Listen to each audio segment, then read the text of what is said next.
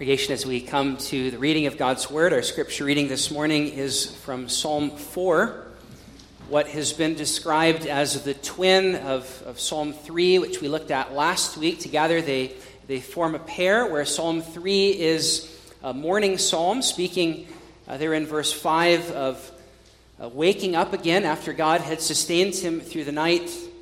And now Psalm 4 goes on to speak of laying down to sleep in peace. So these two psalms have been used throughout the history of the church for morning and evening worship, or even for daily morning and evening psalm readings. I think we'll see as we read Psalm 4, this really is a bedtime song. Now, boys and girls, maybe some of you have a favorite song that you like for mom and dad to sing to you before bed. Psalm 4 might be a good choice. Listen as we read this bedtime song of the King, to the chief musician with stringed instruments, a psalm of David. Hear me when I call, O God of my righteousness. You have relieved me in my distress. Have mercy on me and hear my prayer. How long, O you sons of men, will you turn my glory to shame? How long will you love worthlessness and seek falsehood? But know that the Lord has set apart for himself him who is godly. The Lord will hear when I call to him. Be angry and do not sin. Meditate within your heart on your bed and be still. Offer the sacrifices of righteousness and put your trust in the Lord. There are many who say, who will show us any good? Lord, lift up the light of your countenance upon us. You have put gladness in my heart more than in the season that their grain and wine increased. I will both lie down in peace and sleep. For you alone, O Lord, make me dwell in safety. Congregation, I wonder, when was the last time you heard a sermon about sleep? I confess I've not preached many of them, and yet this is a theme that will come up many times throughout the Psalms.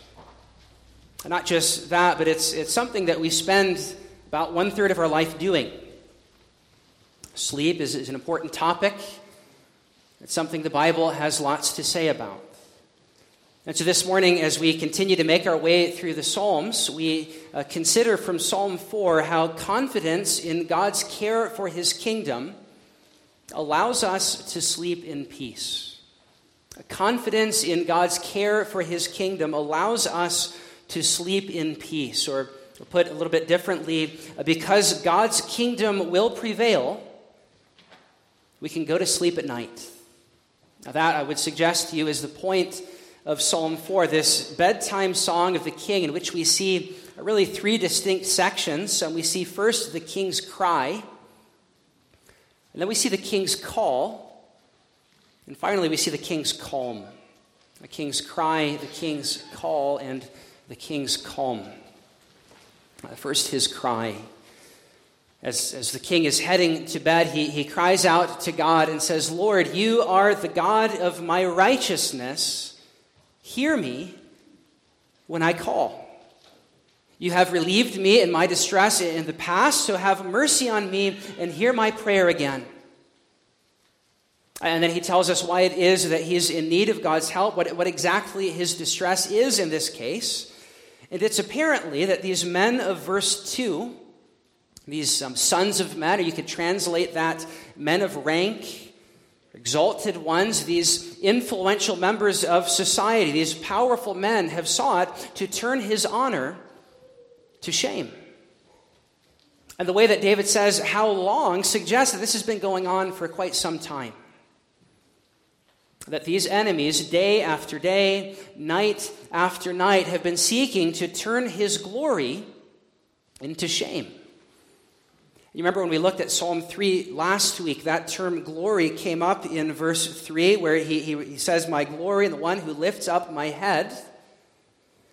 And we said that this speaks of the king's royal glory that God has given to him in those covenant promises where he tells him that though David's head is currently hanging low in shame, it would be lifted up in royal power that would be restored. That's what we read in Psalm 2. So that's the king's glory, the kingly royal promises that God has made to him. And yet he says that these enemies are seeking to turn them to shame. In other words, they are trying to undermine the covenant promise that God has made concerning his king.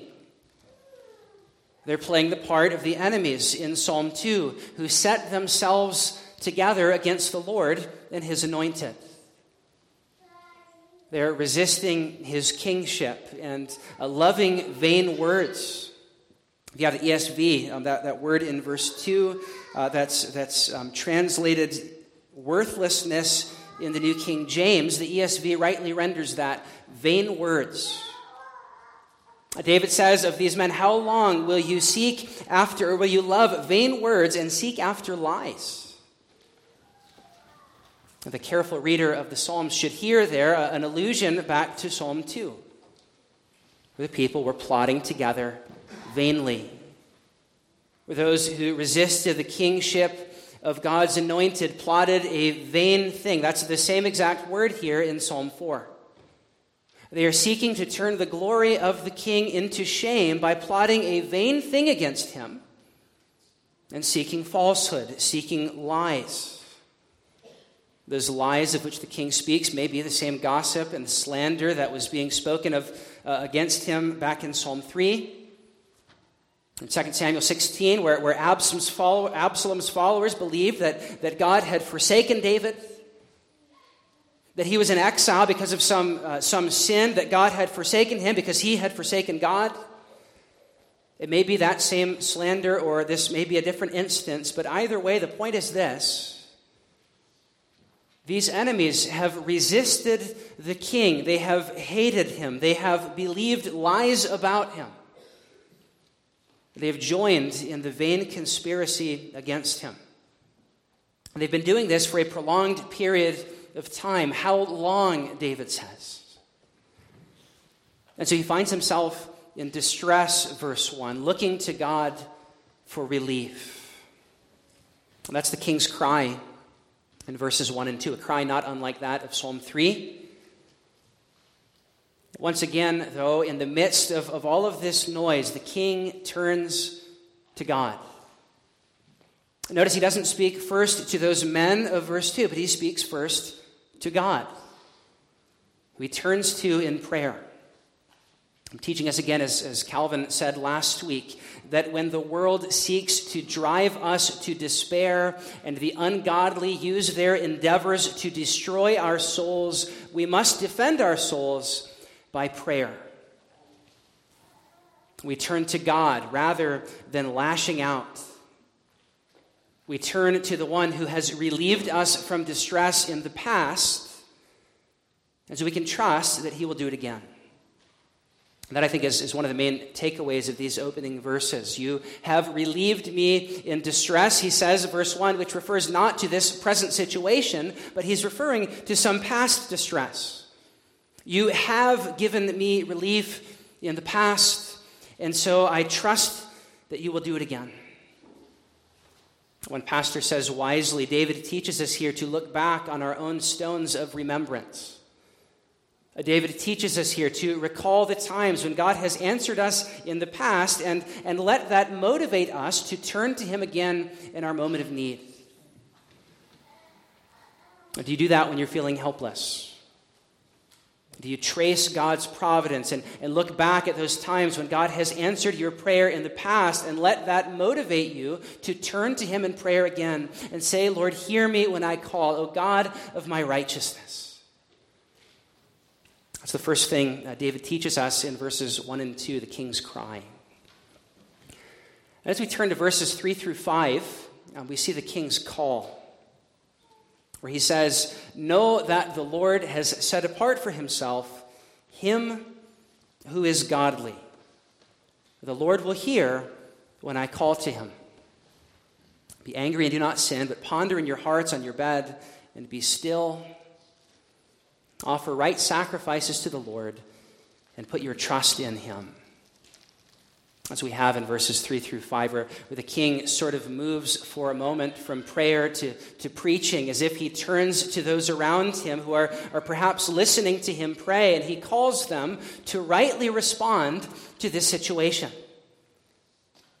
We see again here, just as in Psalm 3, and as we'll see many more times throughout the Psalms, that the king is concerned not only for himself, but for his people.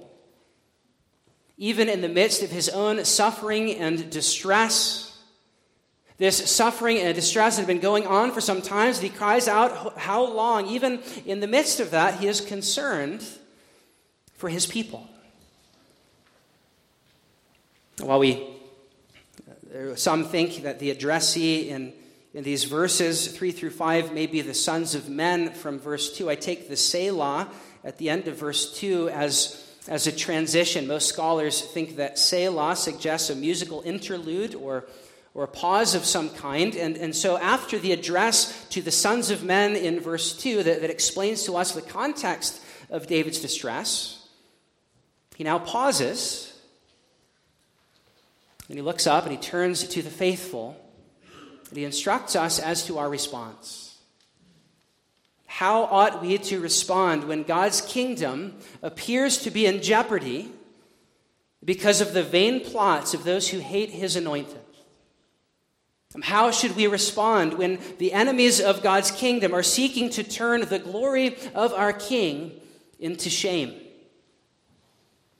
That's what David deals with in these next couple of verses, where he gives us a threefold answer to that question for how we should respond when God's enemies are seeking to turn the glory of our King into shame. First, he wants us to know something, and then he wants us to think about something, and finally he wants us to do something. We see in verse 3 what he wants us to know, that the Lord has set apart for himself him who is godly.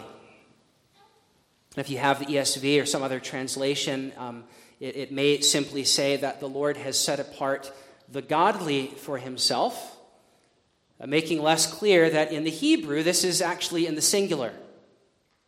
Him who is godly, the Lord has set apart for himself.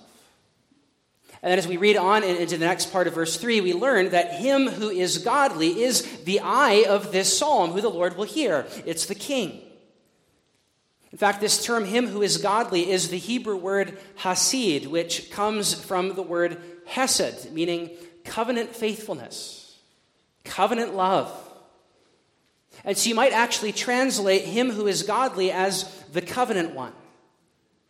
The one to whom God has made covenant promises and who is covenantally faithful to God. You could say the king of Psalms 1 and 2. This king enjoys God's special care as he is set apart. This phrase, set apart, is used. The only other time it's used in the Old Testament is of Israel as they are set apart from the Egyptians during the 10 plagues. In that same way, God's king, to whom he has made covenant promises in Psalm 2 and in 2 Samuel 7, that king enjoys God's special protection. That's the first thing the psalmist wants us to know, that God's king is under God's care. And therefore the plots of the enemy against his kingdom are in vain. Which leads us then to the second part of our response, when the enemies of God's kingdom are seeking to turn its glory into shame. First, the king wants us to know something, that God's kingdom will prevail. And then second, he wants us to think about something. He tells us to go and meditate in our heart or ponder in our anger and not sin. The king is here calling his loyal subjects to acknowledge their godly anger before the Lord of the state of the kingdom in the midst of these vain plots against it. But then he's calling them not to act on that anger, but rather to be still and ponder, to go into their rooms and lay on their beds and think. This is maybe a little bit surprising. This is not usually the first thing that we do when we're angry. Maybe we go and vent on Twitter or Facebook, or we fire off an angry text, or we rally the troops and want to rise up. Often our response, when we're perhaps even rightly angered, is to act before we think. But the Spirit of Christ in Psalm 4 commends to us a different approach: to first think, to meditate in our hearts and be still. Derek Kidner puts it this way. He says, if some people's loyalties are too wavering, as those in verse 2 who oppose the king, others are too fierce, settling everything on impulse. Kind of like Abishai, who we heard of last week in 2 Samuel 16, who was about to cut off Shimei's head. But David says there, as he does here, put away your sword. What have I to do with you, O son of Zeruiah? He says to Abishai, be still. Some people's loyalties are too wavering, others are too fierce. And Kidner says the one can be as damaging in the long run as the other. In fiercely responding to those who oppose the kingdom, we can sometimes become like them ourselves. Because remember, this kingdom is one of meekness. It's one of suffering, is one of grace, foreshadowed in the gracious demeanor of David and fulfilled at the cross of Christ, where he teaches us that his kingdom is a different kind of kingdom. And by settling everything on impulse, we are actually acting more like the kingdoms of this world. Like Saul and Absalom. And so David addresses his fearful and frustrated friends who are upset about this opposition to the kingdom, and he warns them not to lash out and make the situation worse. One pastor says an angry, wrong reaction to a wrong action only makes things worse. Rather than to react sinfully, it's better to bring sacrifices, trust in the Lord, and wait for him to act in his time, quietly meditating on matters in the night. Well, this passage, along with Ephesians 4 that we read earlier, does affirm that it's right to be angered at such opposition to the kingdom. It reminds us to be cautious in our attitude so that we do not fall into sin. There is a proper place for righteous anger, but if our anger is not free from pride and malice and bitterness and a spirit of vengefulness, or if our anger is first and foremost because of the way that we have been crossed as opposed to Christ and his kingdom, then it has degenerated into sin. That's what David is reminding us. He's reminding us to slow down and think. To ponder in your own heart on your bed and be still. Which leads us then to the last thing that David commends to us. He wants us to know something that God has set apart the king for himself. He wants us to think about something, not rushing into impulsive, rash behavior as we're prone to do. And then he tells us to do something. He tells us to trust in the Lord. Offer right sacrifices and put your trust in him. In other words, he's saying, take your anger, and instead of acting on it, pray it to the Lord and trust him to act. Christopher Ash says, leave room for an angry God. Peter says, entrust yourself to him who judges justly. That's what Peter advises the suffering Christians in 1 Peter 2 who are suffering unjustly. He commends to them the example of Christ and says, entrust yourself to him who judges justly. Entrust yourself to him. Know that he will bring justice. That's the same thing that David is telling us here, or rather that Christ, through David, is telling us here. He's telling us you may get angry at those people who vainly plot against my kingdom. In one sense, it would be wrong not to. There's a way you could read this almost as an implicit command to be angry at that. But you need to entrust your anger to me, Christ says. And it's that very thing that the rest of the Psalms are going to teach us how to do. And in just the next psalm after this, Psalm 5, David will pray in verse 10 concerning his enemies, pronounce them guilty, O God. Let them fall by their own counsels. Cast them out in the multitude of their transgressions, for they have rebelled against you.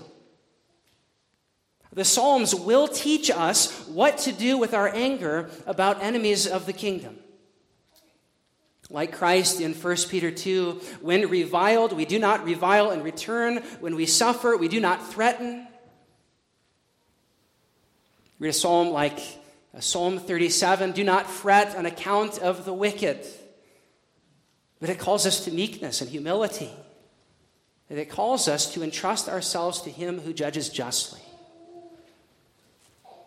Are you able to do that? When you're angered at what you see going on in the world, or even what you see going on in the church, and you feel that you are right to be angry, can you bring that anger to the Lord? And trust him who judges justly. Let the Psalms teach you how to do this. So instead of lying awake at night, worrying and stewing in anger, you can sleep like David at the end of our passage. That's the last thing that we see in Psalm 4. We see the king's cry, we see the king's call, and then finally we see the king's calm. Whereas everyone else is saying, verse 6, who will show us any good, as they fret about their circumstances and worry and wonder what is happening. David prays and says, Lord, lift up the light of your countenance upon us.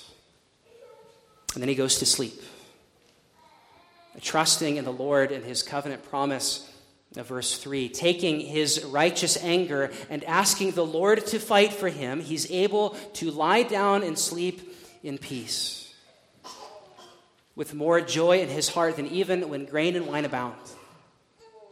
Even though this is a season, apparently, in which they do not enjoy those covenant blessings, even though this is a time of suffering and distress, he trusts the covenant promise of God in verse 3 and believes that he will lift up his countenance upon his people and give them peace.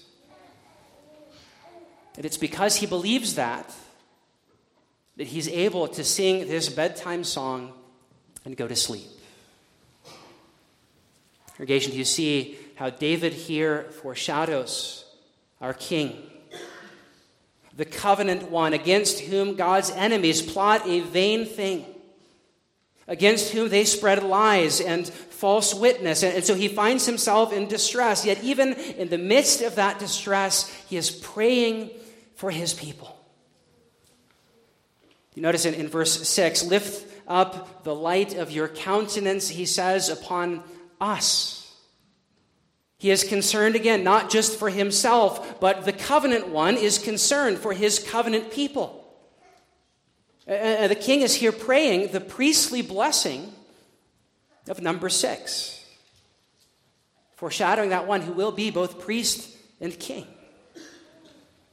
Do you see Christ here foreshadowed, who entrusts himself to God, and even in the midst of people seeking his life, he desires to bless his people, and is unable to go to sleep. Even as he approached the cross, is able to go and sleep the sleep of death, trusting that God will raise him up and make him dwell in safety. And do you see how the king is here instructing us that we can have this same kind of confidence? In fact, he gives us this Spirit-inspired bedtime song so that we might go to sleep with the same confidence that he did. So how are you sleeping? As the nations rage and the peoples plot in vain against the Lord and his anointed, and you may sometimes be caught in the crosshairs. And so you suffer, and you become angry. How are you sleeping? And David teaches us how to get a good night's sleep. And also, if we are not, how to assess whether one of the reasons may be because we are fretting about things we cannot control. lying awake, scrolling, watching the news, replaying that conversation in our head, stewing in anger, instead of meditating in our heart before God and being still and offering him that right sacrifice of prayer and trusting him. Adrian Reynolds, a pastor in England, has written a book on sleep where he argues that our willingness to lie down in sleep is itself an expression of trust and faith in a sovereign God. That we can sleep because, as we sang earlier from Psalm 121, he does not. And so the fact that our sovereign God never slumbers nor sleeps allows us to do so soundly. Not worrying about tomorrow, but trusting. He says, lying awake at night, worrying about tomorrow is not simply a misuse of our sleeping hours, but a downright denial of God's care. Which is why D.A. Carson says, sometimes the godliest thing you can do is to get a good night's sleep. It's an act of trust. And David is able to do so because he has reminded himself of God's promise in the gospel and even looked to the fullness of it when God will vindicate him before his enemies so that he doesn't have to. David entrusts himself to God and he goes to bed. Even as Christ, when his life was in danger, when he was at storm in the sea, when people were trying to kill him, likewise was able to sleep because he entrusted himself to God. And it's Christ by his Spirit who is speaking to us in this passage through David, saying, I want you to believe that my kingdom will prevail. I want you to believe that even as the godly one, the covenant one, was set apart, so you who are joined to me by faith are set apart as God's own people. And he will hear you, therefore, when you cry, because of me. Not because of your righteousness, but verse 1, because of the king's righteousness. He will hear you because of me. And though being united to me does mean that you will suffer, and so you're going to have reasons to be angry, Christ says you too can do what David did and can do what I have done and search your heart in silence, learning afresh to trust my Father and lie down in peace. Christ, through Psalm 4, is calling us to trust. Is calling us to commit our anger to the Lord and calling us to get a good night's sleep. This is the prophetic voice of Christ in verses 3 through 5, saying to his people, trust me. Lie down and rest. Rest in what I've done and all that I've promised to do, and believe that whatever trials you may face, even death itself, even that you can approach with a calm and quiet peace because of what my death and resurrection have guaranteed. That I will make you lie down and dwell in safety forever. Do you have that peace? That you can truly lie down at night unafraid, knowing that even if God should take you in the night, you will dwell in safety because you are set apart by the precious blood of the Son of God. Christ is here inviting you to know that peace. Christ is here inviting you to have even more joy in your heart than when grain and wine abound, because you believe that he has overcome the grave so that you can sleep the sleep of death, knowing that real grain and real wine await you in that place where the vats will overflow. Which we're given even a foretaste this morning, where God lifts up the light of his countenance upon us in his Son, with whom we commune at this table. It says, take this cup and eat this bread.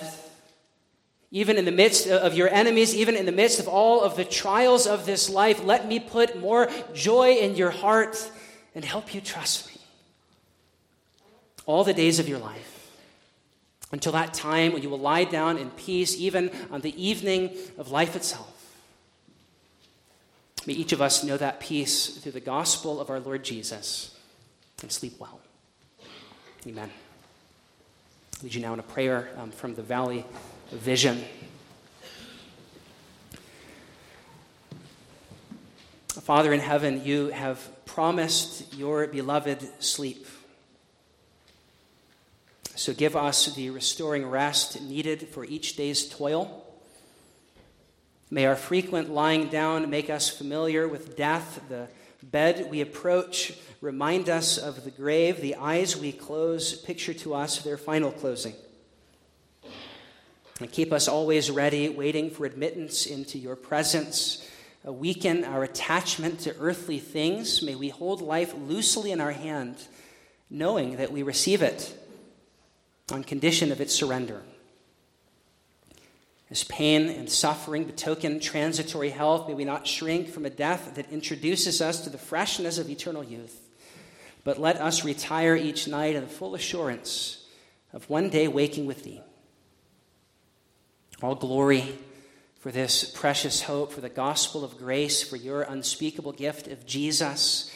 Withhold not your mercies from us, even in the night season, you whose hand never wearies, whose power needs no repose, whose eyes never sleep.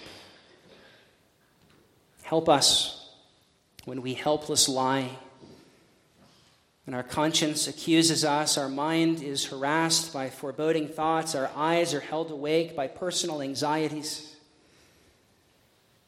Show yourself to us as the God of all grace, who has a balm for every wound, a solace for all anguish, a remedy for each pain, and peace for all disquietude. Permit us to commit ourselves to you, awake or asleep, all our life long. We pray in Jesus' name. Amen.